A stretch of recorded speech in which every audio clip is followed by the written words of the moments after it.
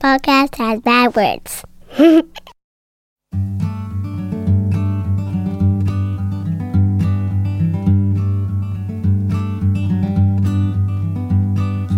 Every little thing you think that you need. Every little thing you think that you need. Every little thing that's just feeding your greed. Oh, I bet that you'd be fine without it. Hello, everybody. Welcome to the Minimalist Podcast, where we discuss what it means to live a meaningful life with less. My name is Joshua Fields Milburn. And I am Ryan Nicodemus, and together we are the Minimalists. Welcome to episode 141. Today we're going to talk about the best ways to explain minimalism to your parents. Well, how to explain a lot of things to your parents, because as we get older, I find that it becomes more and more difficult to communicate sometimes, because the dynamic changes in time. We are still our parents' children quite often, and thus we're often treated like children. We still feel like children, even if we're not treated like children. So we're going to talk about explaining minimalism, simple living, intentionality. And I'm going to talk about all my mommy and daddy issues. Me too. I think we'll dive deep into some uncomfortable topics today. Also, how to explain minimalism and simple living to other relatives as well. So before we jump into the questions here, I have this horrible ingrown hair on my ass right now. That's horrible. It really is. I'm sorry to hear that. It's the perfect metaphor, though. Okay. Here's why. I woke up yesterday morning like, what the hell is going on? Why is there a literal pain in my ass? And then I had to do a bunch of work yesterday because we've got a lot of stuff going on right now, and it was work that required me sitting in a chair and writing and reading and typing out emails and stuff. You think sitting for so long caused? No, I think I just got a random ingrown hair, right? And it causes considerable amount of discomfort, but only when I'm seated do I get that discomfort, which was it was this reminder that hey, maybe you need to get up more frequently. It's it was throughout the day, it was this constant reminder, all right, get up and do some stretches, and even though you have to work, you have to sit down. And I think sometimes that the discomfort that we experience is more of a sign that we need to do something different, or maybe we need to lean into that discomfort a little bit. And I bring that up today because we're going to talk about some uncomfortable topics. I know when we talk about both of our parents, there's a lot of discomfort that you and I can talk about. So I don't have any follow-up from last episode, and because I need to hop on a flight pretty soon, we should probably just go ahead and jump into these these voicemails. Let's dive into them. I've got my packed bag packed somewhere.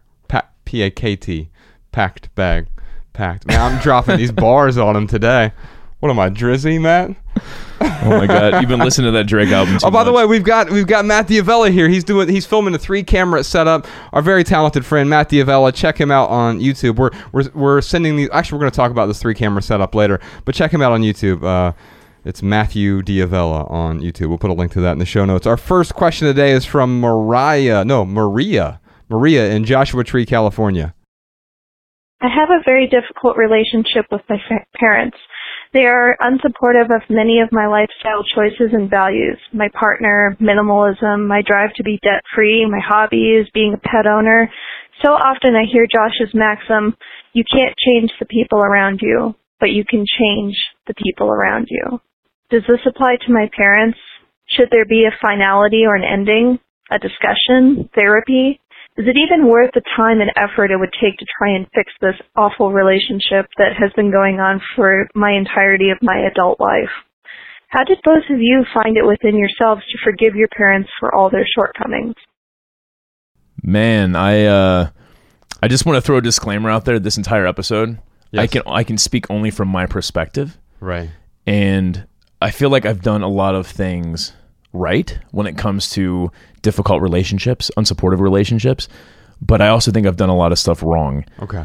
So I will definitely share that and own up to it. So I guess I'm just saying this for our listeners because, take what I say with a grain of salt because it is my perspective.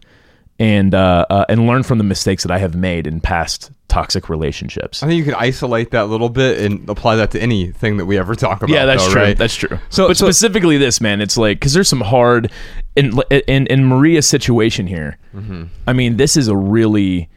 Her question is how have we forgiven our parents for all of their shortcomings? And like for me, it hasn't been this process of forgiveness. It's really been this process of letting go. Well, let's talk about forgiving for a second, because I Sure. think that's important. And she ended her question with that. But I think quite often we forgive not for the other people. We forgive for us. That's sort of the first step in allowing us to let go in the sort of acceptance process. Yeah. Quite often it's about forgiving the folks in our lives, not for them. Sometimes they don't even need to know that we forgave them. Mm-hmm. Sometimes they can't know that we forgive them. Sometimes, like with my mother passing on or my father passing on, they don't know that I've forgiven them at this point. Well, Mom did. We could talk about that her last year here, but that forgiving was partially so I could come to terms with the imperfections that were going on, the lack of acceptance, lack of support. You're saying forgiveness is part of the healing process. I think so. I mean, so a few things that I would ask Ryan is with Maria here is, have you asked for their support? I mean, sometimes I think it just comes down to, have you been able to ask for their support? Yeah. And then can you show them what that support would look like? Because you can't just say, hey, I need you to support me. Mm-hmm. What does that mean? Because support to them might mean one thing. Support to them might mean, well, we're always going to make it really difficult for you because we think that's how you are going to grow. Yeah. Right? We're going to hold you to our standards instead of your standards. Can you show them what your standards are and why that's important? Yeah, and for you to just say, oh, I need help. Mm-hmm. And then, like, if I just sent you a text, hey, Josh, I need help, period.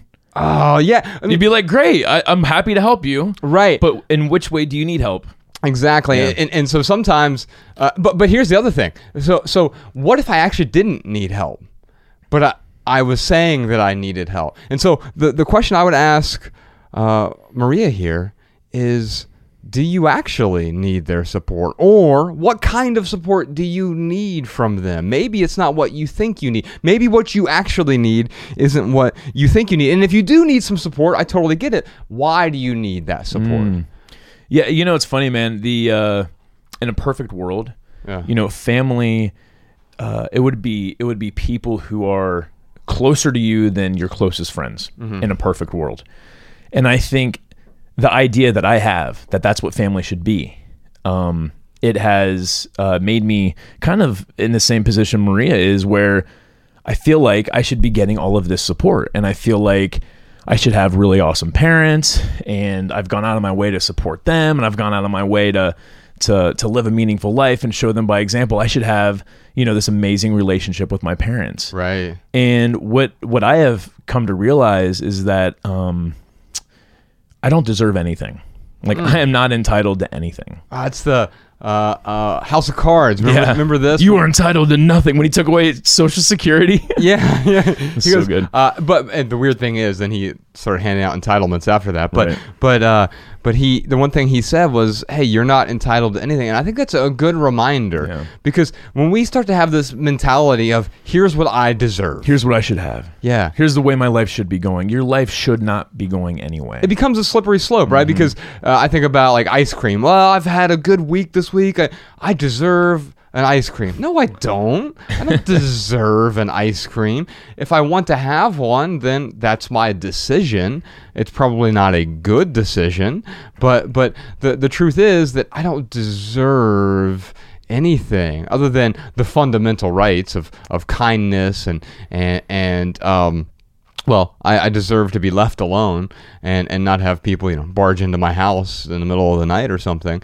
But for the most part, we don't just deserve all of these extras these are just expectations. Yeah, dude. I mean, we could live the most meaningful life possible and then walk outside and get hit by a bus. Right. I mean, life happens to us whether we're doing the right things or not. I think that when we do the right things and we try to put our best foot forward and we try to respect, appreciate,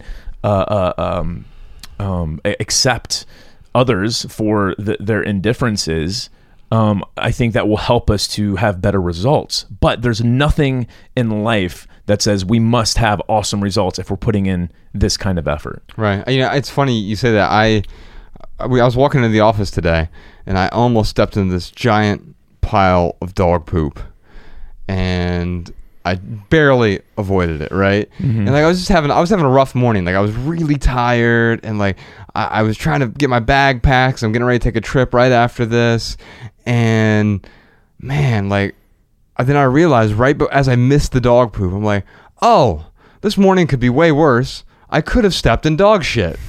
And it's, to me, that I need to remember that sometimes. It can always be worse, no matter what situation you're in. Yeah, you could add dog shit on top of it. It's so funny. It's still going to be worse. I was thinking to myself, man, if I stepped in dog shit, if I literally stepped in dog shit, I'd be like, oh, well, it could have been worse. I could have stepped in gum.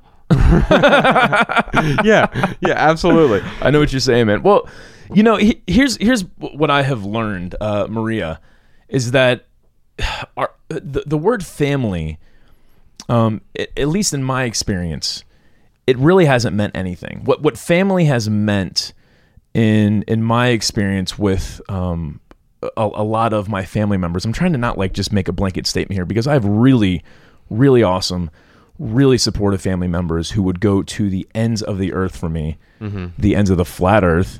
I'm just joking. Thank you. But no, seriously, people who go way out of the way from me. So I'm not making this a blanket statement for all my family members, but what I'm saying is that there are certain family members who view the term family as, I can treat you however I want, and you have to love me because I'm your family member. Mm-hmm. Or worse, some family members have greater expectations of me because I'm their family member. But then the other... What do you mean they have greater expectations of you? Let me speak from my perspective. People treat me this way, but let me specifically say from my perspective how I've done this in the past. Okay. So with my one of my sisters, she was this little innocent, my little tiny sister, and I just had her in this bubble. This the idea of her was she was in this bubble, uncorruptible, pure, and then I find out she's drinking and smoking dope and doing all the things that I was doing when I was her age, but because she was my sister, I had this very visceral feeling of how much she has let me down. Because this expectation you had of this pristine person. But there are plenty of people who I hang out with who drink and smoke. Right. I still drink alcohol and I'll still smoke, and it's something that it's a one-way street with that attitude. I guess when you say you smoke, you don't smoke cigarettes. No, I'm sorry. I'm sorry. Yeah. Okay. But yeah, I guess I've had a cigarette in the last 10 years or something. But my point is this, is that I am judging her for behavior that I've done, for behavior that I might, I guess I don't currently do it, but my point is that judging her for something that I was doing at her age and raising her standards, but not my own. Oh, I think that is the effect that I'm talking about. That certain family members will have. They will raise their standards for you, but not for everyone else in their life or themselves, or I should say non-family members in their life. Does that make sense? Yeah, but so we've talked about standards. The other thing I think we need to talk about here is values, right? Mm-hmm. And so realize that you might have different either values or beliefs. Now, if you have different values from your parents, Maria, then I think that, yes, it's important to recognize that you just have different values from them. Mm-hmm. And if they judge you, then their judgment is simply a mirror that reflects their own values that are different from yours. Now, that said, they might just have different beliefs from you and the same values. If they have different beliefs, that's just a different path to get to the same place, to get to those same values. And I think you have to recognize that. The only way to recognize that, though, is to get really clear on what your values are.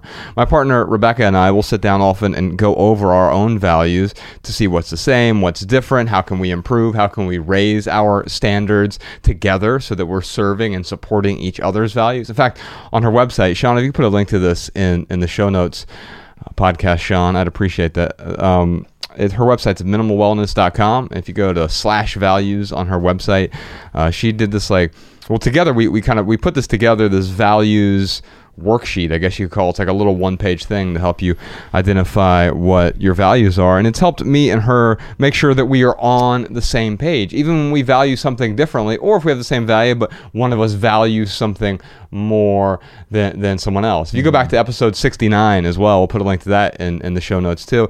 We did an entire episode on values and getting clear on what your values are, because it isn't until you're clear on that, until you know what they are, that you can figure out how you raise your standards appropriately. Otherwise, you're just sort of walking around blindly searching, and you're constantly trying to, and this sounds like what's happening here, trying to live up to someone else's expectations, someone else's values. Now, you and I did this a lot in our 20s, right? And I think that's especially true with people we've looked up to our entire lives, our parents, where they try to instill their values in us, and quite often that can be a good thing if we're provided with the right template, but they also instill their beliefs in us, and those aren't necessarily our beliefs. And quite often they instill their desires or their preferences in us. I think about Serena Williams, Venus and Serena Williams. Their father, I think, had them playing tennis when they were 3 years old. Yeah. And I mean, thankfully that worked out with them. But think about how many other parents are forcing their kids to play the sport that they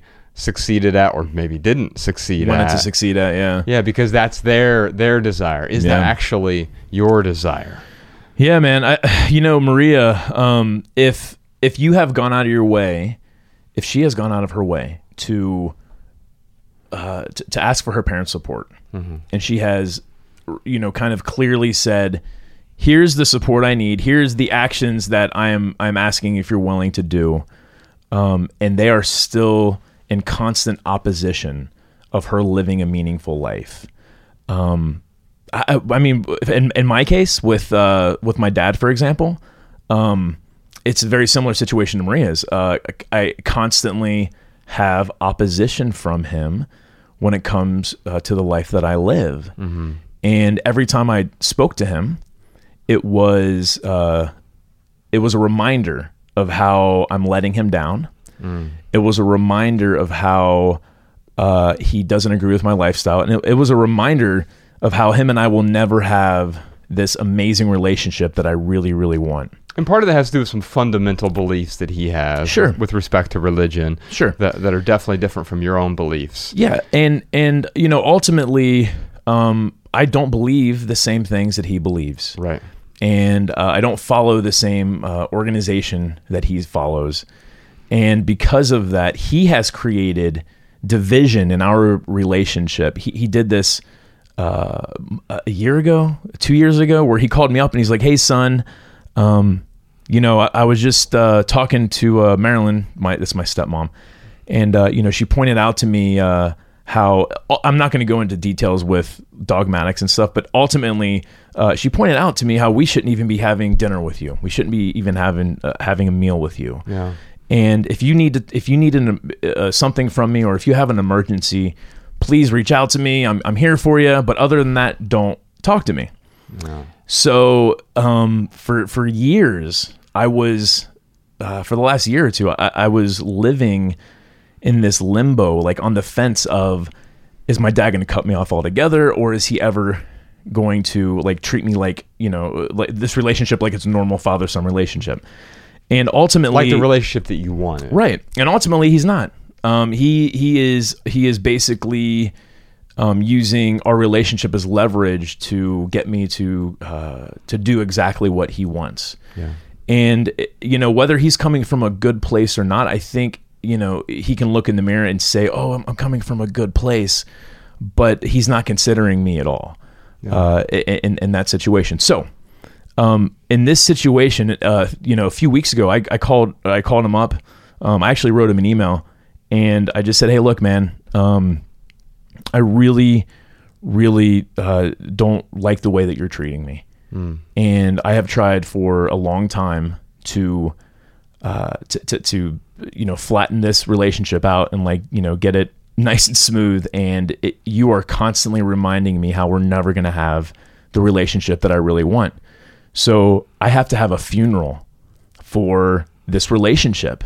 I have to, literally accept the fact that my dad and I will never, ever, ever have that father-son relationship that I so deeply desire." Yeah. I still have hope that maybe one day he'll, maybe he has amnesia or something, and he'll hit his head and come to his senses. I don't. You don't have that expectation, but I do not have that expectation. So I still do hold on to a little bit of hope. Don't get me wrong, but ultimately I had to cut off all communication with my father, because anytime I communicated with him, it was literally direct opposition to me living a meaningful life. And I think when it comes down to people in our life who are in constant opposition, even if it's half the time, opposition, you have the ability to say, "Hey, you know what? You are constantly not supporting me. In fact, you're doing the opposite of supporting me. You're trying to tear me down, and I really need you to not tear me down." Yeah. And if they continue to tear you down, then there's got to be something has to give, right? Yeah. So for me, I have decided to stop stop being in limbo. I have taken myself out of limbo with this relationship, and I've had a funeral for what I know is probably not ever going to happen. I think that's a great way to put it. I mean, because you also did the work. Because it's not just explaining the what. Like, here are my values. Right. You've also done the work to explain why these are your values. And so for Maria, the thing that she needs to also understand is she can say, well, being debt-free is one of my values. But if your parents don't understand why that is a value, or living a simple life is one of your values, if you just say the what, that's the start. That's the first step, but you got to explain the why. And I know you, and I know your father really well, and I know you've gone through the work of explaining the why, and also how it has made you a better person for simplifying your life and walking away from your dogmatic years of youth, and how that philosophy, that dogma, was no longer serving you. In fact, it was an impediment toward the meaningful life that you wanted to live. Now, with many people, they don't have to take it as far as having a funeral for the ideal relationship they hope to have, but I think it's important to note, and I'm glad you shared that, because it is an option, because sometimes the best way that you can love somebody is from a distance. Yeah. And it doesn't mean you don't love your father anymore. It just means this is fighting, arguing, and constantly bickering back and forth with him was not the best way to love him. No. And I'll tell you what, man, even after I sent him that email,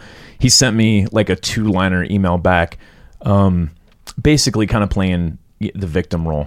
And it just makes me really angry. Yes. When I feel like he's doing it to himself.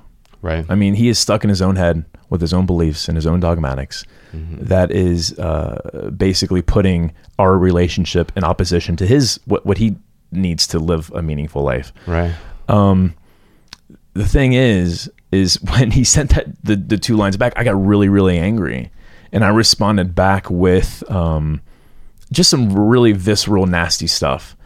And it's not like I cussed him out or anything, but it was just, it was kind of this I felt like it was this last ditch effort to try and shake him and wake him up. And I think, when I look back at those times where I've had these explosive fits of rage, it's usually because I don't see any other avenue. And I guess I'm only sharing this because I do not feel any better for sending that visceral email back to him. So I guess my one piece of advice for sure for Maria is, do not express your anger to your parents. Yeah, take the high ground. Yeah, because I really wish I would have done that with him. It is, it's just unfortunate that that has to be my last conversation with him. Is me kind of going on a rant and just expressing this anger that I have. Yeah. So learn from your regret. Yeah, learn from my regret and don't do that. But the other thing I'll say too, having a funeral for this relationship, it has helped me over the last. So that happened 2 weeks ago, maybe 3 weeks ago. Yeah. And it's in the last month. Still, sure. Yeah, it's still very hard. Very fresh. Yes, and it hurts very much. But having the funeral for that relationship and cutting off communication, it has allowed me to start to move forward. Yeah. And every time I get this sinking feeling of, oh, poor me, I don't have a good relationship with my father. I can, two things that I think to myself. A, I think about all the awesome relationships I do have in my life. But the other thing too is there is closure there. Like there is closure for me to sit there and say, you know what, Ryan, yes, I guess I can see his perspective. I can understand where he's coming from, but I do not respect the divisiveness that he creates in my life. And I don't understand why he chooses to do that. But I never will understand. Right. And it's almost like I've given myself permission to not understand why he acts the way he acts. But you gave yourself the closure as opposed to waiting for the closure. Yeah. And then on top of that too, it's like, because I had that figurative funeral for that relationship, like it's almost like this, like I'm starting to heal over this really crappy toxic relationship. Yeah, you're in this process of lamenting that right now, and this is a lament, and that's what you're experiencing, and it's not a pleasant feeling, but what comes out of it will be more pleasant than the constant back and forth. The questioning, the back and forth is unbelievably frustrating, toxic. It's so bad, dude. But then just that, again, sitting in limbo, wondering if, having that hope that this relationship will one day be, and like expecting it, like a piece of me expecting it to happen. Yeah. Like that's more torture than just accepting the fact that this relationship is dead. So really, Maria answered her own question. You were spending a lot of time trying to change the people around you. But you realize, like, no, I've got to change the people around me, meaning surrounding myself with the people who are supportive. Not people who are placating you. I don't placate you. No, dude. We challenge each other, but in a way that is supportive and kind and caring and loving. And we might disagree, but I can't tell you ever when you and I have gone back and forth and done something toxic to each other. And if we did, we'd find a way to repair that really quickly. Yeah, man.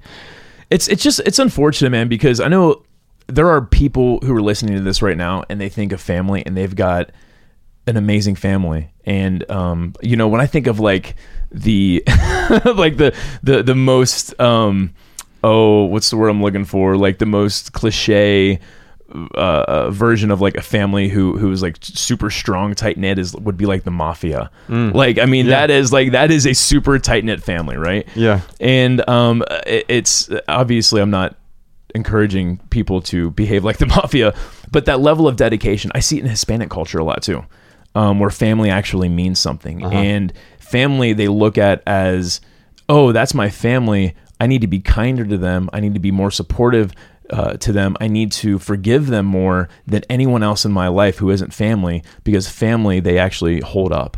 And in an ideal world, that's what family is. Right. But unfortunately, in my experience, especially with my parents, that has never been the case. Well, and I could do one or two things, dude.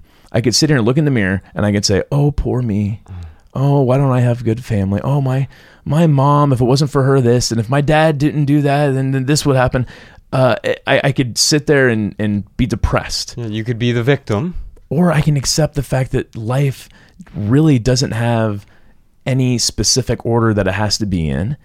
And to really understand that my expectations shape my mood. Ooh, that's pithy. Put that in the show notes, podcast, Sean. I think what you did is, I'm noticing here, you shifted from having the victim mentality, sort of accidentally, or you were playing the victim role because you had been victimized. Sure. Your father was victimizing you, and what you've turned into now is you by having this closure, you've turned that victim role into a victor role, and now you are being victorious with your other relationships. And some podcast Sean and I were talking about last week is, I think quite often the thing you're talking about with family is we mistake blood relatives for family. And I mean, you're closer to me than any of my blood family members.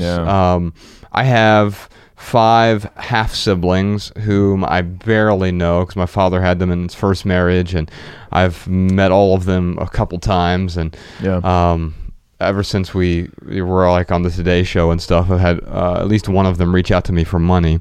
But I can tell you that I mean, they might be my technical family, but like my real family is more of a metaphorical family. The people who I've chosen to surround myself with, who are supportive. I look at people like you and Bex and Sean and Matt over here. I'm much closer with you all than I am with someone just because we happen to, shoot out of the same womb. Yes, out of the same womb. There we go. Dude, I find myself like recording this podcast and talking with you, like I have not felt this stilted in a long time. And it's because it's hard to look at your family member and say, you know what? I can't talk to you anymore. Right. It's hard to look at a family member and say, this relationship is so toxic in my life that I have to cut you out. There's nothing easy about that. Right. And it almost sounds, to me, like saying it out loud, it sounds insensitive to even recommend that. But I do know from my own experience that yes, sometimes we have to look at our blood relatives and make really hard choices sometimes. I don't think it's insensitive. And I'll tell you why. I think it's caring. I'm glad to hear you say that. And here's why I think it's caring. Because you're finally caring for yourself here.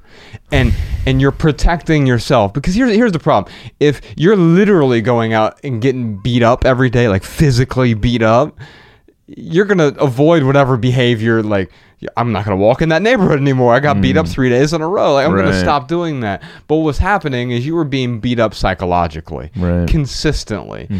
And allowing it to happen over and over. And eventually, I'm not blaming you as the victim, but eventually you realize, like, oh, I shouldn't travel in this neighborhood anymore. I have another option. And for you, that neighborhood that you were getting beat up in psychologically was this particular relationship. And you tried to reason with your captors and say, hey guys, we shouldn't fight, and here's why we shouldn't fight. Like, you worked through it. It wasn't just like, well, I'm terrified, so I'm going to avoid everything. No, you actually went in there and did the work.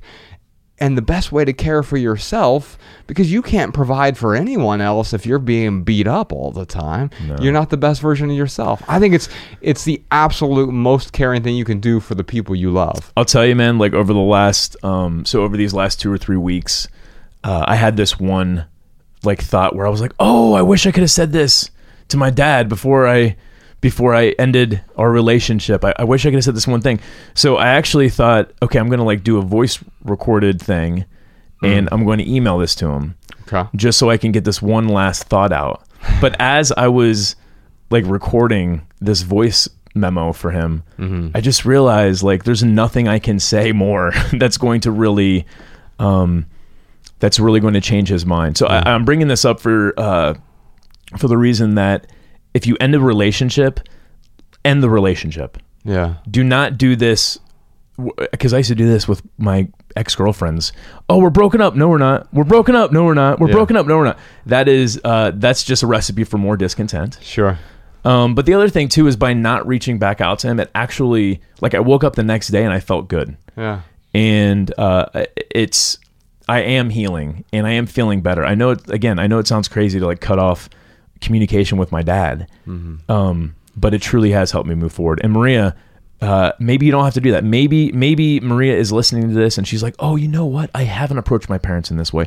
Oh, I didn't ask my parents for support. Oh, I didn't go out of my way to support my parents. Because Maria, before you cut off any relationship with either of your parents, you've got to do those things. You got to make sure that you're adding as much value to their life as possible, that you're supporting them as much as possible, because then when you ask for support, they're going to be willing to give it back to you. And then showing them how they can support. I hope that's the case. I hope that she is coming up with a new approach to dealing with her parents.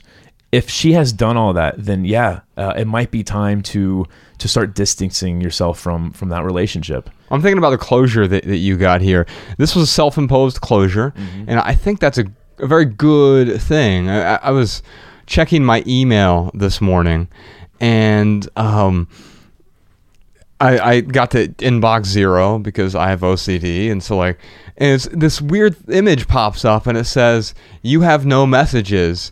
Have a nice day." And I realized I don't have to wait. And it was this weird sort of light bulb went off in my head. Hey, Josh, you don't have to wait until you're at inbox 0, until everything on your to-do list is checked off, so to speak, your today list. Then you don't have to wait till everything is done before you can have a nice day. Mm-hmm. You can have a nice day and then happily accomplish these things as they come along, and of course prioritize them accordingly. But realizing that you're never going to get to everything in your life. It's never going to be perfect, and now might be the time for closure. Whether that's something as simple as closing the browser window and walking away from that, realizing, okay, it wasn't finished, but I've provided some closure, or something really difficult where there's a relationship. Maybe it's someone you've been dating, maybe it's a loved one, maybe it's a family member, maybe it's a parent, and there could be time for closure with that as well. Well, I'd love to send you a copy, Maria, of our book, Minimalism, Live a Meaningful Life. We wrote about the 5 different values that Ryan and I came up with. And one of those values is relationships. There's an entire chapter in this book on relationships. So Podcast Sean, if you could reach out to her, send her a copy of the audiobook. If she wants the audiobook, if you like our podcast, you'll definitely like the audiobook version. Or if you want the book version, we can send you that, or the ebook version. We hope you enjoy it. Our next question is from Riley in St. Louis. How can I better shine light on my essentialist lifestyle? As I am getting older, my family is growing more and more non-supportive of the changes I choose to make with who I am. Everything from items I remove from my life, to how I will react to situations, to constantly refuting my mission in life. I feel like they undermine and deny who I am because they want me to become as they are now. How can I help them see that I am my own person, pursuing my own path, and only wish to be accepted? So Ryan, I was reminded of 2 essays that are on our website we wrote one of them together, and then I wrote this one recently about unsolicited discharge. Now, I'm not sure if this is exactly what Riley is getting. I sort of wrote this about criticism, but she's certainly getting some criticism. Before I read a little bit of this, though, she said something that was fascinating to me. She said, how do I shine a light on my minimalist lifestyle? And I think something's important to realize there. There's this light above us, right? It's like a spotlight almost, right? Now, there's a good and bad side of shining a light on something. Because you can see my dry skin in the corner of my temples here, and it brings out all the flaws, right? Yeah. Like you have that scar on your forehead, and I can definitely see that scar on your forehead right now. Now, I think it makes you more beautiful. Thank you. Now, but they called me Frankenstein in grade school. Seriously, they did. So one thing to think about here: if you're trying to shine the light, just keep in mind that you're also going to illuminate the flaws. Now, the good thing is you'll actually see what to improve as well. And by shining the light, so you and I, we have written a lot about our own lives. We've talked about our own lives a lot. We've done videos and a documentary about our own lives. Our lives are out there. We've shined the light on our lives. Yeah. And it's helped me really understand and come to terms, but also it's really difficult. That last little segment, a podcast, Sean's tearing up in the corner over there, where you were talking about your relationship with your father. And I think it's going to help a lot of people, but shining a light on that is also really difficult, and it's hard to talk about. And quite often we don't want to confront these issues for real. We think we do, but realize that if you're going into battle with some of these issues, it's actually going to be a battle. Now, in terms of dealing with their undermining and they're not being supportive, and you want to help them understand, I thought about this essay, Unsolicited Discharge. I'll put a link to it in the show notes, but it just goes a little something like this. It's really short. Last week, Ryan and I filmed a living room conversation on our YouTube channel about dealing with criticism. While I agree with everything we said, I'd like to add a few words. There is a significant difference between feedback and criticism. We must seek feedback from trusted people because it makes our work and our life better, right? Yeah. Feedback. In fact, yesterday we're in the process of hiring a filmmaker for the Minimalists, and what we did is we got in a room, we got with the 19 different finalists. We were watching their videos, their submissions, their reels, but then we narrowed it down to a top 7, and we sent the top 7 to our trusted friends. We wanted feedback from people like Matt, and I sent it to Bex and Jeff and Dave. Yeah, exactly. And so we got and Jessica provided feedback, and so we got feedback from all of these different people, because feedback helps us understand what we're missing, gives us a clean pair of eyes, and it's important. It's not always they're not going to agree with us, but that's a good thing, right? Yeah, man. Criticism is so important, man. It's so important here's the thing. I say feedback's important. I know it sounds like semantics, but I like to differentiate. For me, feedback provides the problem with the solution. Most criticism, when I think about like just visceral criticism, it just highlights the problem, and they're like, look at that scar on his forehead. It's a YouTube comment or whatever. See, that's where I differentiate. That's not criticism. That is discharge. Exactly. So for me, when I say criticism is important, I think criticism can be part of feedback. I don't think they're interchangeable words, but I think criticism is a piece of that. I think criticism is important because none of us are perfect. Yeah. And any of us who walk around and think that we have it figured out 100%, well, then that person's an idiot. Yeah. And for me to not look at criticism, even going back to the relationship with my dad, the criticism he would give me, I would try to subjectively look at as best as I could. And I can look at some of his criticism, and it does one or two things for me. It either makes me say, oh, you know what? They have a point. I should X, Y, and Z. Or it makes me look at myself and say, oh, you know what? No, I'm really, really secure with who I am and the way that I'm living my life. And I don't agree where their perspective is coming from with that criticism. Right. So it strengthens it either helps me be a better person, or it will strengthen who I already am with criticism. Yeah. When it comes to discharge, when it comes to unsolicited discharge, that stuff I can easily look at and just kind of compartmentalize it and be like, oh, like that person is a troll. Well, especially anything online, because like people, they behave totally different online.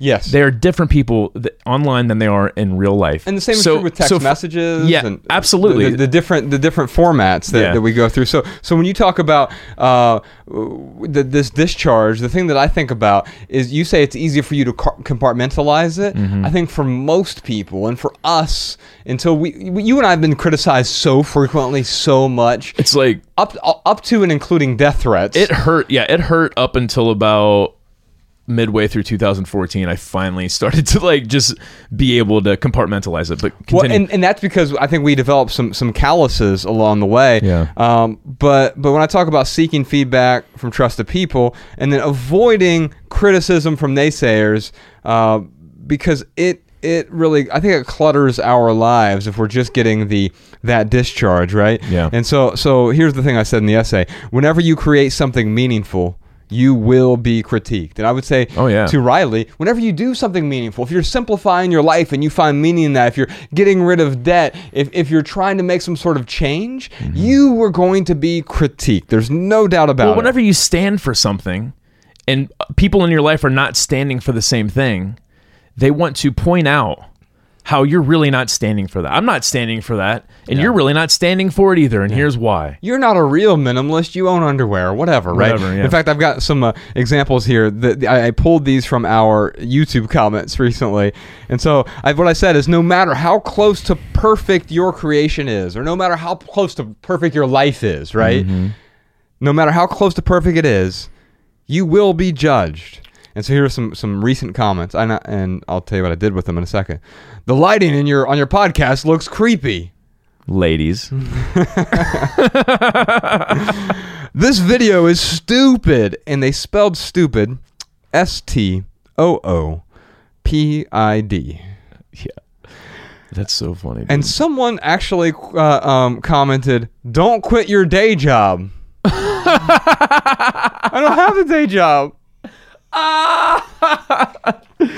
And so but you know what though, if we met those three people in person, they wouldn't dare say that to our face, right? I agree with that. And that's to me, that's how I can compartmentalize it. It's because, well, just with the example of the person who spelled stupid STOOPID, they obviously don't even take their own comment seriously. Exactly. But here's the thing, I think that translates to Riley's question here. I think when we get so comfortable with someone, sometimes we accidentally say some of these things that are hurtful, and we don't realize that they're hurtful. They're just flippant. These are really flippant comments. Yeah. And we're really close to someone, like parents or close family members. Sometimes we accidentally say things. That's the exception. Your family, they will say that stuff to you. Right. To your face. Yeah. Which it does hurt. And so that's why this stood out with me and Riley. So here's what I'll say to Riley from the essay. Most criticism is merely an unsolicited discharge of personal preference. And because you didn't ask for it, you aren't required to respond. Yeah. I didn't respond to these people. No, this video isn't stupid. But no, the lighting, see what we're trying to do. No, I don't care. Right. I don't have a day job. Should I get one? Yeah, right. What day job do you recommend I get? And so you aren't required to respond. In fact, it's best not to clap back. Instead, click delete or mute or block and move on to the next creation. So that's exactly what I did with these. I block these people. I'll never see their comments ever again. Right. And here's the thing. I think you may not be able to block them, but you can delete or mute. And sometimes that requires the leverage you have with your parents, with your family members, is creating some distance from them. If they're behaving in a way that is unsupportive, then you don't have to accept that. You can walk away. It doesn't mean you go to the extreme right away of, well, I've had a funeral for, oh, you said one bad thing about me, this relationship's dead. Yeah. It's not about that. It's about, oh, okay, pointing out, hey, you know, what you just said right there, I feel like that's really not supportive. Yeah. And I'd appreciate if you would support me because I care about you and I think you care about me. Just to go back to your point of, because, yeah, you're not going to end a relationship over one criticism or one negative interaction. And there really isn't a number of how many interactions you have to have before you end a relationship. But it just made me think, when I know to end a relationship is when I feel tormented. When I feel like I've done everything I can to save a relationship and I still feel tormented. And I have been putting in that us box. And I've been putting in that us box, and the other person has not put anything in that us box, and if anything, they've been taking from it. Right. Like that is where I think is where you end the relationship. Riley, you are not at this point. You're 20 years old. Yeah. You've got a. It's so funny, man, because when I was 20, I would say the same stuff like, "Man, I'm getting older," and like people would just 37-year-olds like me would laugh at myself and be like, ha, you think you're getting older. You're 20 years old. But so I'm not undermining the fact that Riley is getting older, but Riley, you're super young. And I'll tell you, it took my mom about 5 years before she finally came around, and she is so supportive now. And I never thought it was going to happen. Yeah. The hope was there, but the expectation of getting 100% support from my mom, it was not there. Now, luckily, that relationship did come full circle. And, I've told the story before. I'll tell it again real quick. But like the moment I realized, like, oh my God, like my mom, she accepts me and she is supporting me. It's when she was visiting Mariah and I in Montana. And it was the first time she had ever come out there. Mariah and I had just moved into a new place. I picked her up from the airport, bring her back to my house. She opens up her suitcase, and the first thing she pulls out is like this, like a vase and some candles and some other stuff. And she's like, hey, I got you a present. And like in my head, I'm like, all right, Ryan, don't be a jerk. Don't project my own insecurity about having things that I don't need. Yeah. So I didn't say anything. I just, let her talk. And she was like, here are some things. I love you. I'm proud of you. I am really proud of the relationship you've built with Mariah. This is a beautiful place. And I just wanted to show you my appreciation. If this doesn't fit in your life, then please go find a good home for it. Please give it away to someone who is going to use it. And it was in that moment I was like, oh my God, like breakthrough. Yeah, it took 5 years to get that breakthrough. So Riley, on the other side of the spectrum with my mom, I showed support. Went way out of my way to appreciate her, to accept her, to love her, to respect her. I did everything I could, and it paid off after 5 years. So Riley, do the same thing with your parents. Yeah. Show them support, show them love, show them respect. Go out of your way to have these conversations with them about how you need respect. See, when any of us demand respect, we first must ask the question, have we shown respect? Right. And if that is not the case, then you must show respect before you gain respect. You can't demand respect. That's not how respect works. It's just not how it works. And her question was, how can I help them understand that I want to be accepted? And that reminded me of this other essay that we wrote called Understanding Others. I'm certainly not going to read this whole thing because it's a long one, but we'll put a link to it in the show notes. But there's this acronym in there, TARA, that you've heard us talk about before.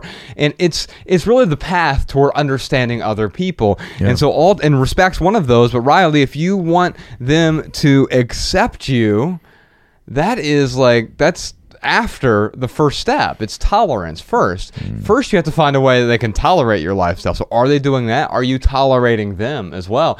And then it gets toward acceptance. And we talk about the steps on sort of getting past tolerance because it starts there. But tolerance is a really weak virtue. And if you just tolerate someone, imagine if you were living with Mariah. I mean, you live with Mariah now, but you all just tolerated each other. Oh, God. That would be a miserable existence. But it is necessary to have the tolerance first before you can get to the acceptance of, well, she's different. She has her own preferences, her own desires, her own interests.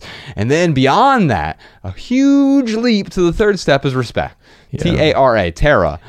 Go ahead. Well, and then the last one is appreciation. And that is the huge leap. Eventually, I think you can get to a point, Riley, where you appreciate them for who they are, warts and all, realizing that their life is different from yours. Yeah. And that's okay. In fact, that's what makes life beautiful, are all these differences. Because what's the alternative? That we're all exactly the same? Yeah. Well, then there's nothing to appreciate anyway. Yeah. I was just going to say, when it comes to that appreciation piece of it, man, it's not like, so with Mariah, as an example, like, yeah, she has more things than I have. I don't know the number of things. I just know that there are a lot of things around the house where I'm like, oh, like that's not mine, that's Mariah's. And it's not that I appreciate the fact that she collects more things, but what I do appreciate is the love, the kindness, the respect that Mariah shows this relationship. And I also appreciate everything she does for our relationship. I mean, the way that she's just like your stereotypical loves to cook and loves to take care of the house and loves to like just really create a beautiful environment for us to live in. And she loves to take care of the relationship. Yes, and she does. And I appreciate that so much that for me to look at her stuff and say, you know what? I know that you got more stuff than me, but it's cool. I love you so much. And like everything you do for this relationship, I appreciate so much. If it helps her, if it shows her the appreciation by me letting go of my own insecurities and my own idiosyncrasies for her, I want to say her well-being, but it's more than her well-being, but her preferences. Yeah. I'm sure Matt does this with Natalie, which, by the way, Matt just got engaged. Oh my God! Congrats, Italian Matt. Stallion. That's right. But man, he. I mean, with Natalie, I mean, I know she's definitely not a minimalist. You did a video on your YouTube channel about living with your non-minimalist girlfriend, your non-minimalist fiance. You have to like update the title, right? You just go in like do voiceovers like to inject the word fiance, but. I mean, she showed up to Dodgeball last week. I could tell she was probably wearing a brand new outfit that said USA because it was the 4th of July. It wasn't new. No, it wasn't. No, she bought it on my 4th of July 2 years ago. But she didn't get rid of it. I tried to get her to pare it down. Yeah, well, That's great.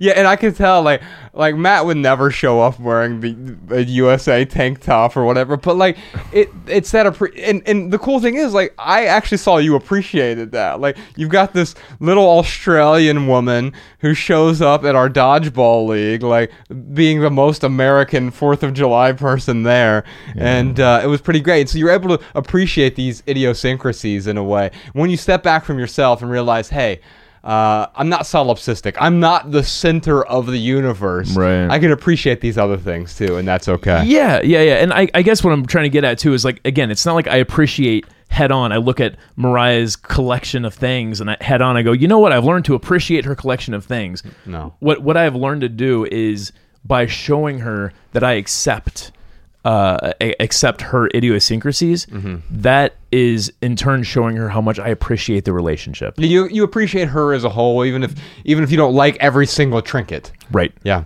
All right. Well, Riley, I'd love to send you a copy of our book, Everything That Remains. There's a chapter in there where we talk about sort of surrounding ourselves with supportive people and that transition from our corporate world and the days of yesteryear into a life that was more meaningful with more people who were supportive. So I'd love to send you a copy of that, either the audiobook, the book, or the ebook. And also, if you're willing to make a drive down to Louisville, which is not that far from St. Louis, I've actually made the drive from Louisville to St. Louis before. It was about 4 hours? Yeah, it's about right. 3.5, 4 hours. Yeah. You drive really fast, 2.5 hours. But it's not that long of a drive. We're going to be in Louisville this weekend with Chris Hogan. We're going on the Simply Southern tour. So, Sean, when you reach out to her, give her a copy of Everything That Remains, but ask her if she wants a couple tickets to the Louisville stop.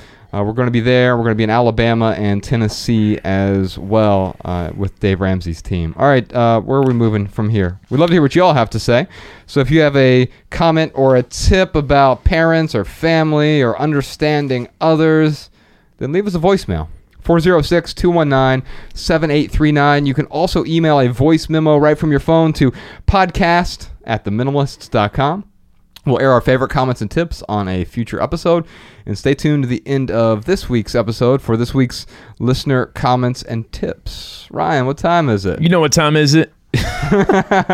You know what time is it? You know what time it is? It is time for our lightning round where we answer questions from social media. We do indeed. We're on Twitter, Facebook, and Instagram @TheMinimalists. During the lightning round, this is where Ryan and I each do our best to answer every question with just a short, shareable, less than 140 character response. We also put the text to these minimal maxims in the show notes so you can copy and share our pithy answers on social media if you'd like.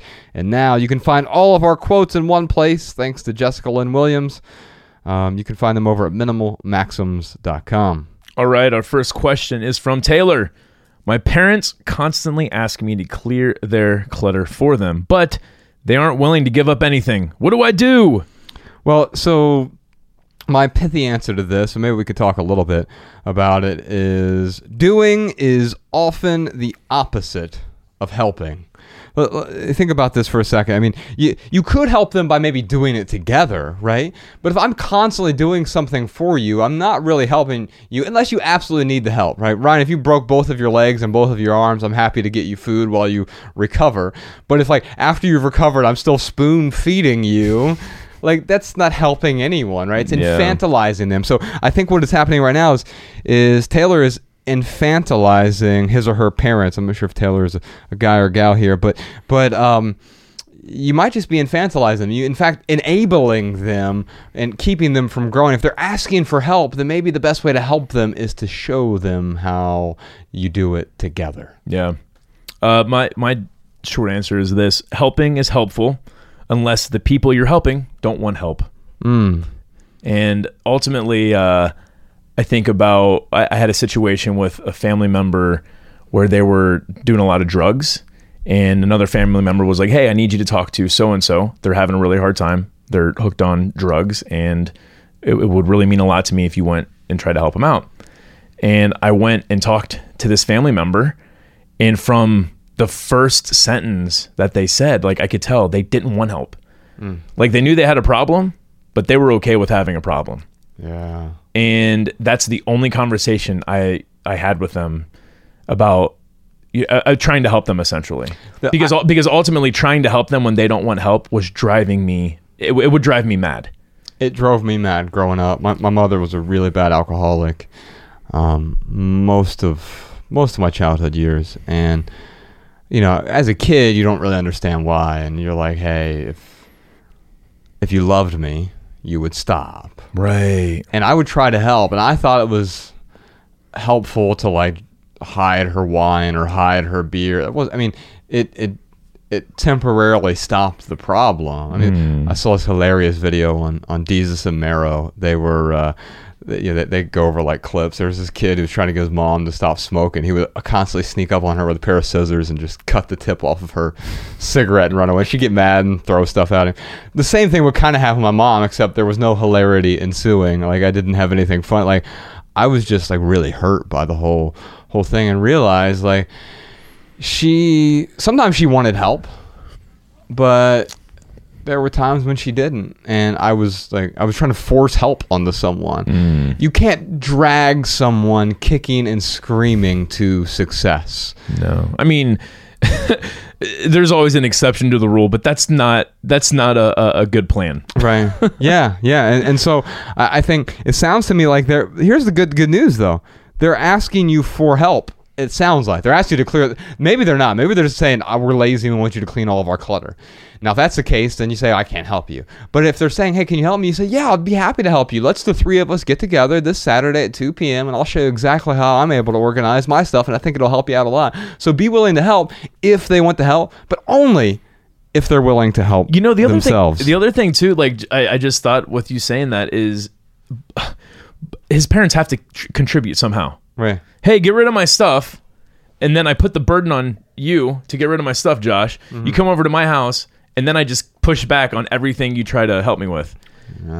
So Taylor, don't keep spinning your wheels here. Well, it's even worse. Helping a drowning person, you might drown yourself. Yeah. Tweet that, Sean. All right, what's the next question? Our next question is from Larry. Is there a way to get aging parents to understand the real value of possessions that they believe have worth, but are likely worthless, so they stop trying to give away things that someone else will simply need to throw out? So yeah, I have seen plenty of examples of this where you've got like maybe not like the worst side of the spectrum, hoarding, but you've got people who hold on to a lot of stuff, a lot of antiques, a lot of trinkets, a lot of things. Trinkets is a good word for this. And I've been to these, I've been to homes like this, and they're like, oh, you need a blender. Literally, like, I've been this. You need a blender. Here's a blender. And like the blender that I get, I'm like, oh, thank you. But it's like, it's not, it's got weird stains on it, and it's just not a blender that I would ever spend any money on, or like just it maybe doesn't have the feature. It didn't have the feature I needed. But I remember taking that blender. It was actually a food processor. Taking that food processor and then giving it away and donating it. Or worse, it could be broken. Like, hey, but you can get it fixed. It was partially broken. But you can get it fixed, right? Yeah. And so they're essentially, they're not essentially, they are quite literally handing you trash. Yeah. And it seems different, but it's not appreciably different from if I were to go into my trash can, pull out the trash bag and say, hey, Ryan, you need this. You know what I do as a minimalist when I meet these people, Josh? And you scorn them and you go like this with your finger. That's only applicable for the people watching this podcast. That's right. Shout out to our YouTube viewers. I take the item and I say thank you. Yeah. And that's it, man. Yeah. Because, at that point, like, I'm not going to help them by scoring them. You're not trying to change them either. Yeah, I'm not helping them by projecting my own insecurities at them. I'm not going to change them by... There's no magic sentence I could say that's going to make them stop hoarding. Well, I wrote something down here. This isn't my short answer, but it echoes exactly what you said. You don't have to be mean to be honest, and we can provide feedback without questioning someone's intentions. And so a few short answers here. Patience is paramount. Sometimes we have no patience for these people because, hey, you know what? It took me personally 29 years to get to minimalism, right? Right. Now, all of a sudden, I'm going to expect you to change over the long holiday weekend or something. Right. No, it doesn't work that way. And so it's about having patience with the other people. So what you're displaying there when you take that thing is you're having patience. Now, you can still show them through your actions, not through, well, you know what? This is a piece of junk. That's not helpful. So it's about being helpful, still being kind. Yeah. Although here's what I'll say. Here's my pithy answer: is most gift horses have tooth decay. They say don't look a gift horse in the mouth, but I think that's nonsense. I've never understood that saying. Well, the saying is don't look. So back in the day, if you got a gift horse, what the fuck is a gift horse? A gift horse is like a horse that's been gifted to me. Yeah. So back in the day, it would be a gift, like a nice gift. It's like, here, I'm giving you this Thanks horse. for a horse. So don't look it in the mouth because sometimes people just give you a horse that's dying, and you could tell because they had rotting teeth. If they had bad teeth, okay. And so someone gave you a gift horse. First thing people do, look at the teeth, because they're like, I don't want to care for this rotting horse. If you give me a dying horse, I don't want to have to deal with it. So realize that if you're getting a gift, maybe it's not an actual gift. Dude, at all. now that I understand what this idiom means, I don't agree with it. Why?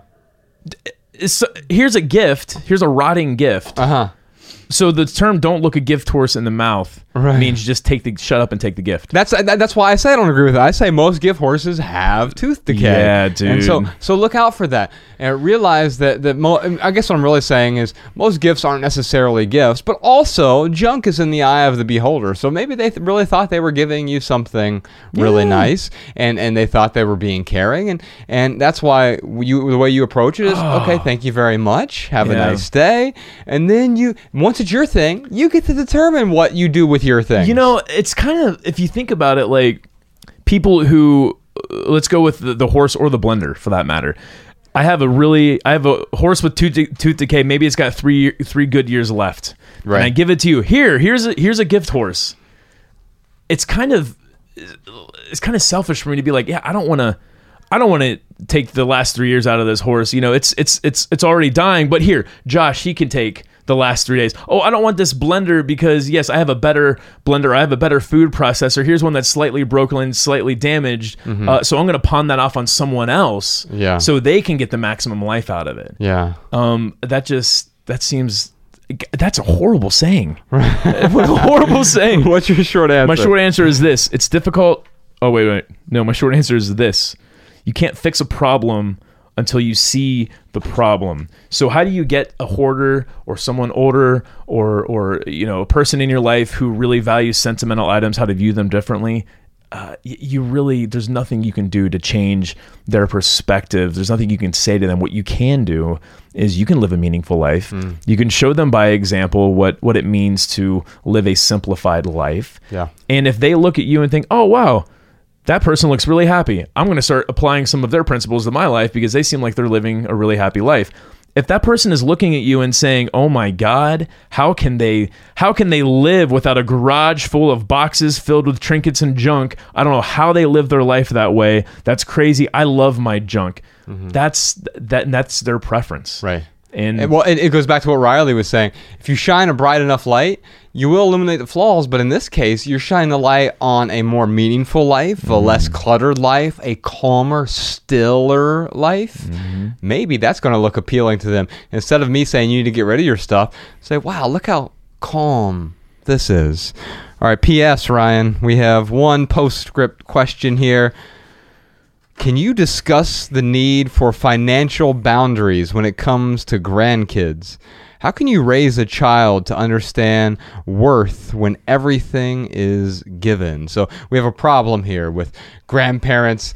I see this personally. Other family members, they constantly want to give stuff to Ella because we think that gift giving is a love language. So we're going to answer that on our postscript episode today. And if you'd like to hear our answer to that question, you can listen to this week's postscript episode over at the Minimalist Private Podcast, available exclusively to our Patreon supporters. That's why it's a private podcast.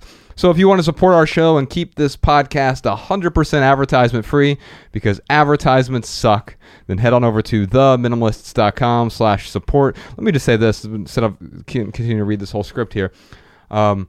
We use the Patreon support to pay for the studio space. Yes. Right? We refuse to do advertisements on our podcasts, on our YouTube videos, on our website. We don't do advertisements anywhere. If you want to read why, go to theminimalists.com/ads. We have a long essay. It's an honest conversation starter, really, about what we think about advertisements. Are they all inherently bad? No, but most of them kind of suck, right? Well, yeah, especially the platform, like YouTube, for example, you really don't get to choose the advertisements either. I right. mean, even if we could choose the advertisements, we still wouldn't do it. Right, and Sam Harris has done something about this recently. I quoted him in that essay called "Can We Have an Honest Conversation About Advertisements?" We'll put a link to that in the show notes. But here's the thing. Ryan and I don't make any money from this podcast, from our YouTube videos. In fact, we spend money on this stuff. So we have to rent out this studio space. We had to build the studio space. We had to pay for all the equipment. We pay Podcast Sean to produce the show. We're hiring a filmmaker as well. Patreon almost covers half of that, and so the rest of it comes from me and Ryan. In fact, the costs are about to go up. Hiring the filmmaker is going to be costly, and the only way that we can afford it is if we have enough support from our Patreon supporters. So when we ask you to support the show, we're really appreciative, and we give a lot back to our Patreon supporters as well. You get every week you get a bonus episode. We do a postscript episode where we answer one question. We're going to answer this question about grandkids and family members giving stuff to our kids. We give you a postscript episode every week. There's over 60 of them out there right now. We give you access to all of our unpublished live events. So if, for an example, we just put out the Melbourne event. We did the Sydney event. Which one are we doing next, Sean? I think we're doing, is it Houston or Dallas? One of them. Houston. Okay. Podcast Sean's telling me Houston. So the next one's coming out is Houston. And so any of our live events, you'll get access to those. Also, any of our upcoming live events, you get access to tickets before they go on sale to the general public, so you can get the best seats in the house. We also do a monthly live stream video called Ask the Minimalists Anything, so you can ask us any question you want, and we answer it. And we also let our hair down a bit on those episodes. I won't tell you exactly what we talk about, but sometimes we're able to get... we'll just say a little more intimate on the it's easy to be open when this is going out to only a few thousand people instead of right. hundreds of thousands or millions of people. Yeah. So if you want to support us, head on over to theminimalists.com/support. We really do appreciate it. Shout out to our Patreon supporters. You keep this podcast 100% advertisement free. And here is a snippet from this week's postscript episode.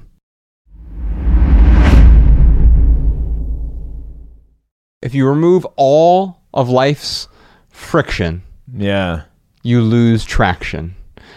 Remember when you had your accident, your car accident, your crash of early 2014, January 2014, you're driving down I-90 and you crashed because the person next to you had no traction. They had no friction because it was ice. Right.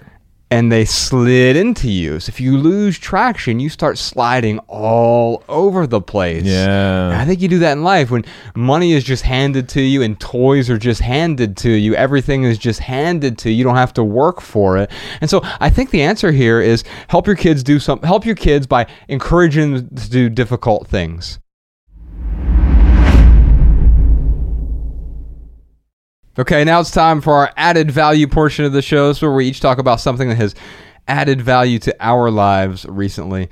Ryan, I'm rarely sentimental, and it's pretty hard to get me to tear up over anything. I was Dennis Johnson died. Was that last year or 2 years ago? I didn't realize he died. Yeah. Oh man. He lived in Idaho. Jesus' son, right? Yeah, Jesus' son. He wrote. Well, he's not Jesus' son. No, he wrote Jesus. Yeah, there's a novel called Jesus' Son, which is nothing like what it sounds like. No. It's about heroin, and the main character. It has nothing to do with Christianity. No, the main character's name is Fuckhead. Right. Anyway, he wrote this short story collection called The Largest of the Sea Maiden. And I read the first story. It was really good, and then. Sometimes Bex and I read aloud. We were sitting out on the balcony over the weekend. I was reading the second short story in there. I think it was called The Starlight on Idaho. And it's very similar to Jesus' Son. There's this guy, he's in this rehab facility. And he's writing letters to his... And this was the appropriate for this. He was writing letters to his grandparents and parents about how all these times he screwed up. But then he was writing a letter to the Pope, and he was coming to terms, going through his sort of 12-step process, and going to AA meetings kind of thing. And I don't. Have you been to AA meetings before? I have went with my mom a few times when I was a kid. Yeah, me too. I went quite a bit. And I went to Al-Anon meetings as well, which is like family members of people who are in AA, and it just brought back this rush of like, oh man, like, because my mom believed very heavily that like a lot of her problems were caused by Satan. And and to me, it was like the best way to avoid your problems being caused by Satan is stop believing in Satan. Yes, and so like it's a way to sort of abdicate your own responsibilities of like, well, I can't control this. It's not my fault. It's Satan. The devil's doing it. Right. And he was writing this letter to the Pope in the story, and like blaming like Satan, and like all of a sudden, like it just brought back these feelings of.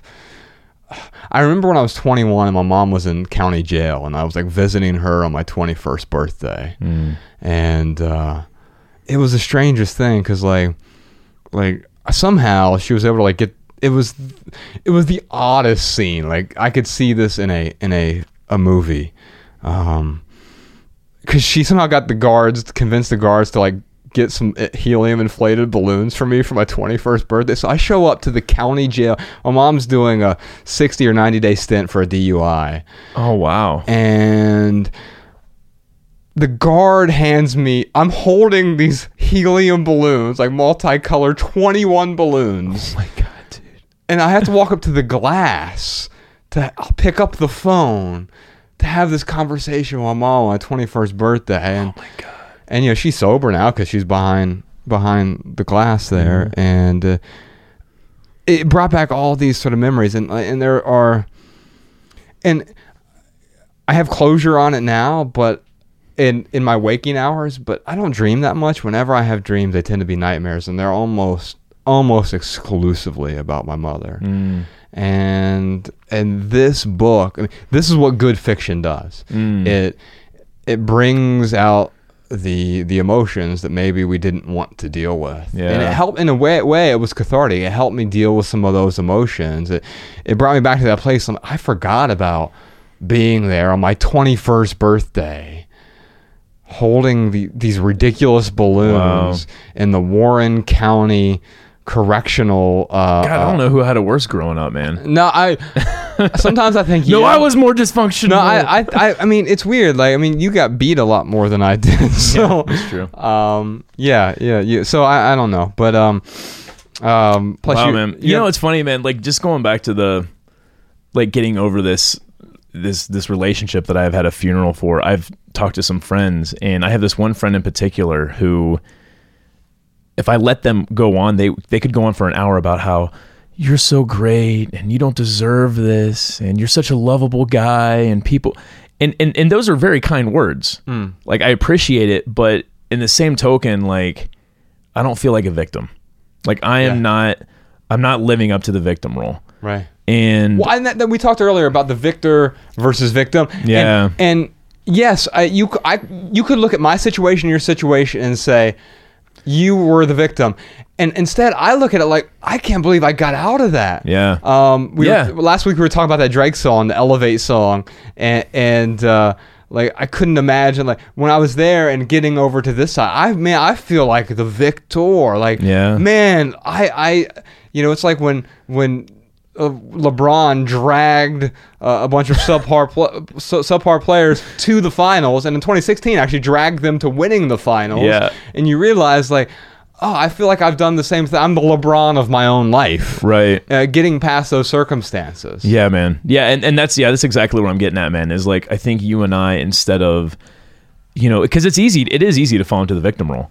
But instead of using that as a source of discontent and allowing negativity or discontent or even drama into our lives, like, we take what has happened to us, and yes, like, coming through the other side is so much better than playing victim. Yeah. Like, owning up to having not control, because I never feel like I'm fully in control, but I am fully in control of my decisions. And like, that to me, and making good decisions, living a good life, like, that's the best way to kind of overcome all those times that we were victims of our families. Yeah, even if you are a victim of something, I was a victim of a hit and run last year. We were on tour. We were in Dayton, Ohio. I was in a rental car, and I was on Feedwire Road, and what is that, Wilmington Pike, and I was driving, and this truck just sideswiped me. I don't even know if he was a huge truck. I don't even know that he sideswiped me and like totally like ripped the bumper off. It was crazy. And startled me for sure.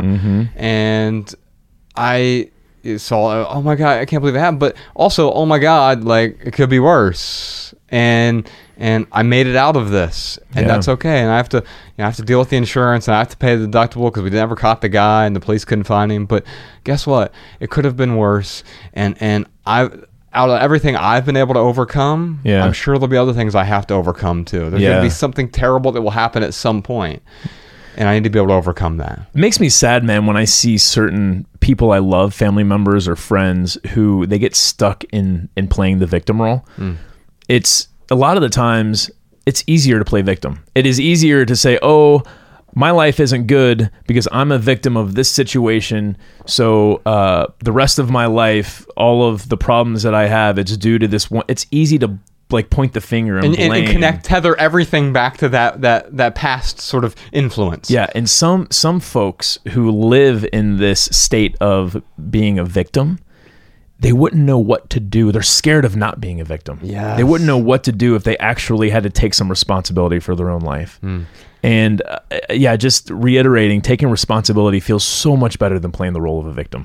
Last year I did something with the rubber band thing that I'm sure you've probably done some 21 days without complaining. I think it's like a Tim Ferriss thing or whatever.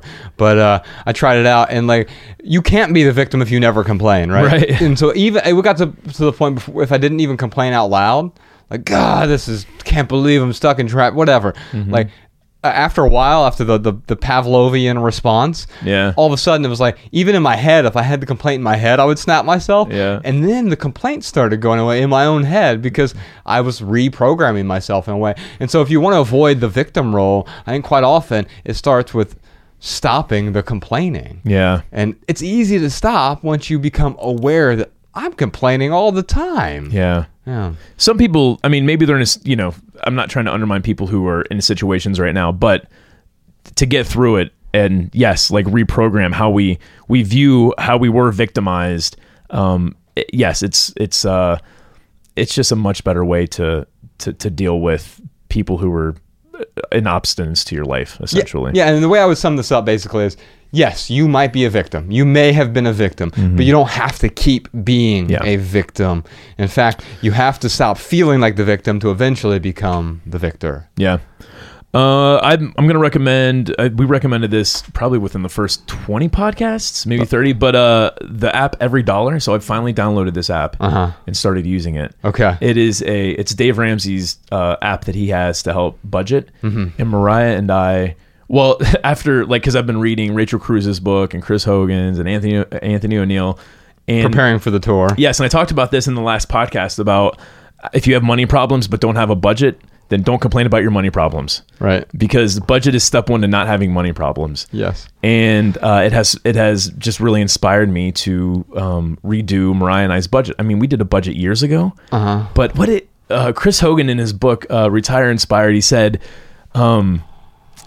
you should have I'm paraphrasing here, you should have like a financial meeting once a month with you and your partner, or even you and your family, the household. The government doesn't even do that.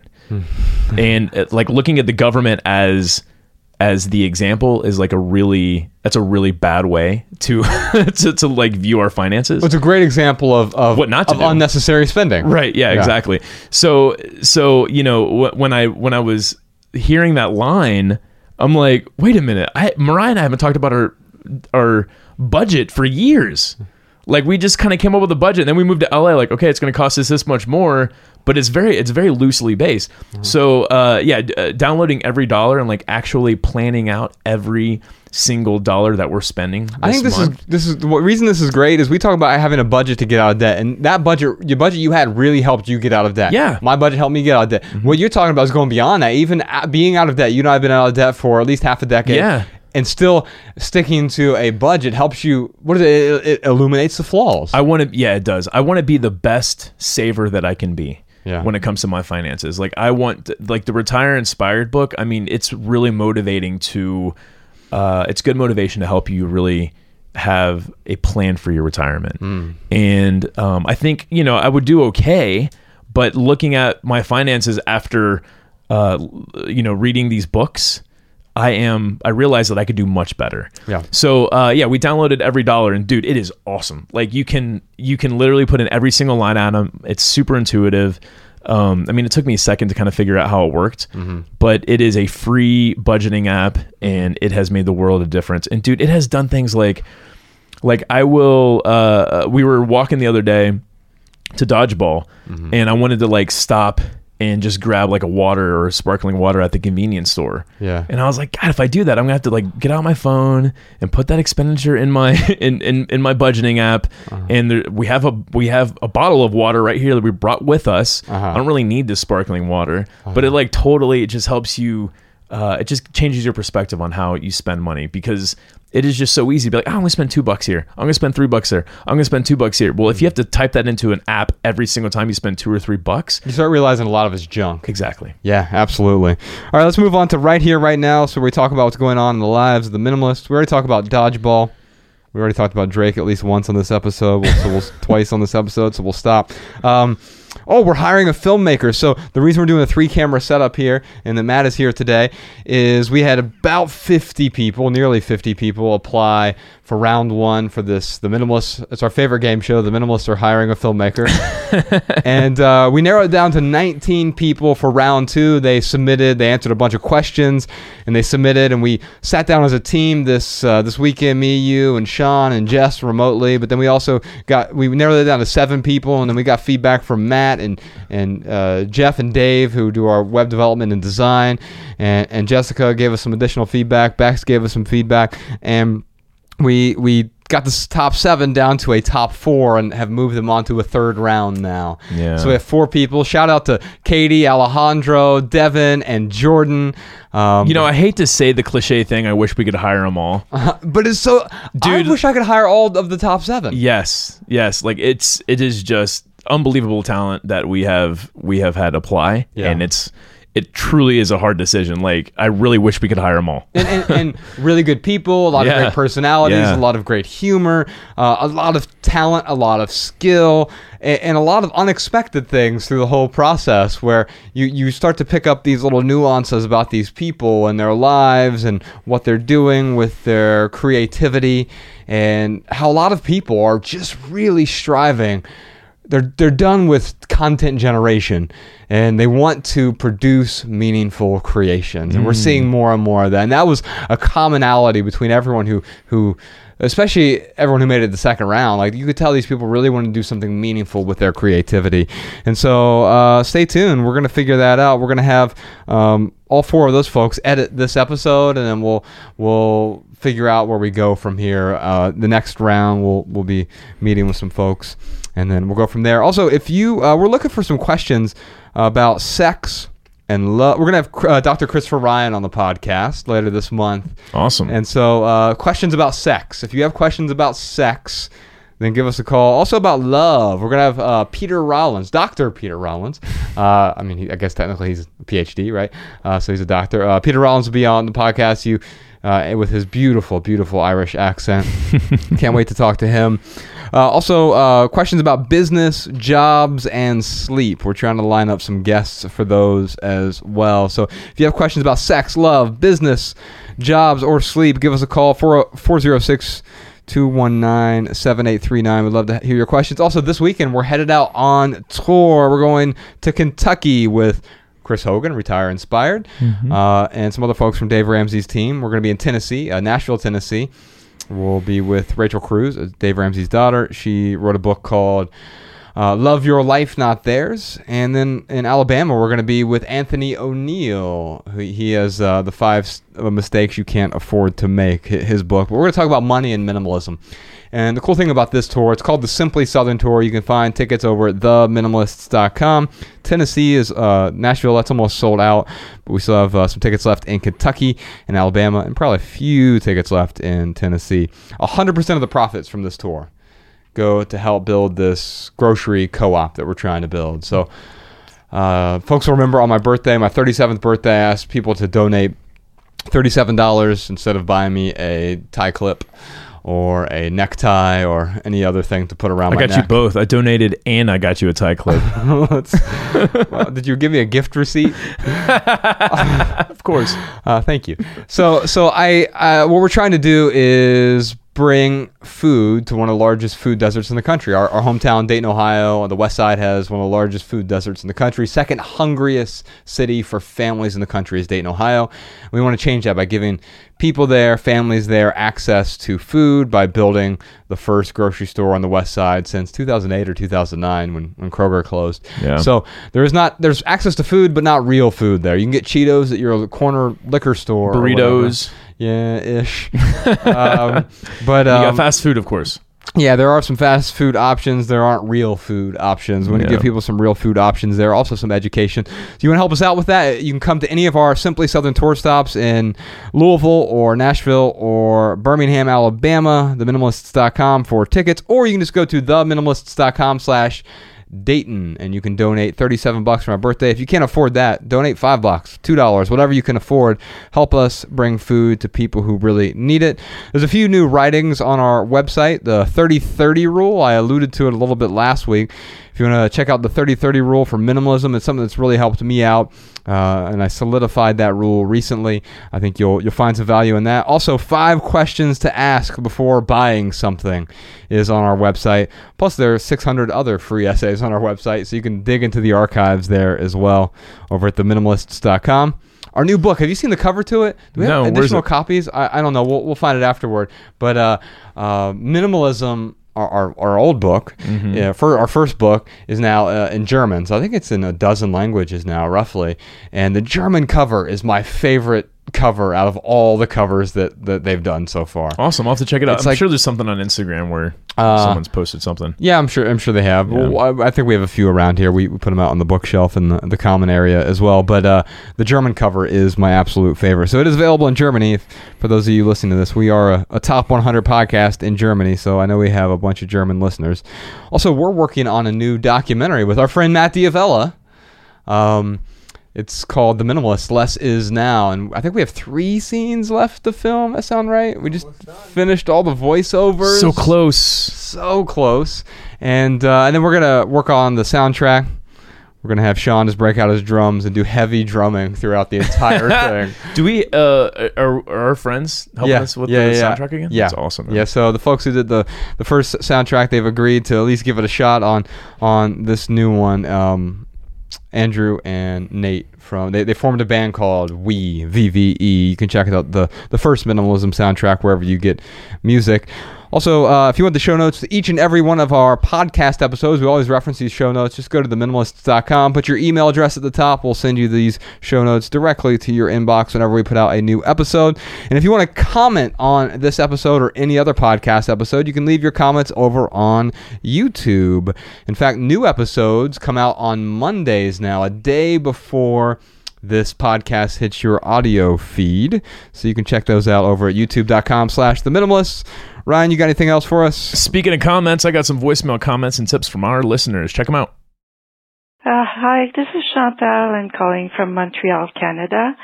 I'm calling in regard, Josh mentioned that when he moved, he ended up noticing that he had a lot of cleaning products. I make my own cleaning products. Basically, they consist of water, sometimes vinegar, alcohol, and essential oils. There's many recipes out there. They're very efficient, and we always have those products in our house, and they save us a lot of money and time. And there's also Clean My Space, which is a terrific YouTube channel, and she has a book as well where she has a lot of recipe for cleaning various surfaces, how to clean in an efficient manner, and cleaning with various products as well, like fiber cloth. So hope this helps. Thank you very much. Bye-bye. Hi there, this is Amy from Oakland, and I listened to your podcast about social media, and I have a suggestion that's helped me. My weakness is Facebook, and the thing that is most difficult for me is when I go on Facebook, I see the news feed in my face, and I start scrolling through the news feed. So I actually found an app that eliminates the Facebook news feed, and you download this app, and it's called Claire. I'm not sure how to pronounce it, but it's spelled C-L-A-R. You download it, and then after that, when you go on Facebook, you don't even see the news feed anymore. So you can just use Facebook for private messages or search for, what your friends are up to if you need to, but that news feed is not right there in your face when you go on Facebook. So it's less distracting. Really, really helpful for me. But there are other apps out there as well. If you look up news feed eradicators for Facebook, and they work for other things like other social media like Instagram as well. But it's something to think about, because for me it worked. It's helpful, and I spend less time on Facebook and less distractions. All right, thank you. Hi, this is Lauren from Los Angeles. I have some advice. If you're on Facebook, search for a local moms group in your area. I found a great one where moms buy, sell, and give away tons of items after their kids have outgrown them. It felt really good to give my baby things away to fellow moms who can use them, and then they'll pass it along to the next mom. It's also a fun way to make new friends in your neighborhood. Nowadays, whenever I need something for my daughter, I check to see if anyone is selling or giving away that item on the group before I buy it new. If you do have a second baby, you can get whatever you need from the same group. I think the second time around, I'd realized that you don't actually need a lot of stuff to care for a newborn. Of course, there's a billion-dollar industry telling first-time parents otherwise. Even though I'm a hardcore minimalist, I did keep a few baby clothes for sentimental reasons. I'm currently sewing them into a quilt for my daughter. I've embroidered her name and birth date on it, and it'll be a sweet little memento for her someday, or just a cozy blankie for nap time now. If you don't sew or quilt, and that's something you'd like to do, there are plenty of sewers you can hire to make a quilt for you out of your favorite little baby things. Check them out on Etsy or Instagram. All right, y'all. That's it for this episode. If you have a question for the Minimalists, give us a call, 406-219-7839. You can also email a voice memo from your phone to podcast@theminimalists.com. We're especially looking for those questions. Remember, sex, love, business, jobs, and sleep. That's really what life's about, Ryan. All right. Yeah, well, it's our new pillars. Yeah. We're the 5 values: sex, love, jobs, business, and sleep. It's like a few of these don't actually belong here. So 5 different future episodes. But you can ask us a question about anything, right? We're okay with that. Yeah, whatever man. your question is, you can call up and leave it. But we'll put you to the front of the pile there if you have a question about any of those 5 areas. And if you all leave here with just one message, we hope it's this: love people and use things, because the opposite never works. Thanks for listening, y'all. We'll see you next time.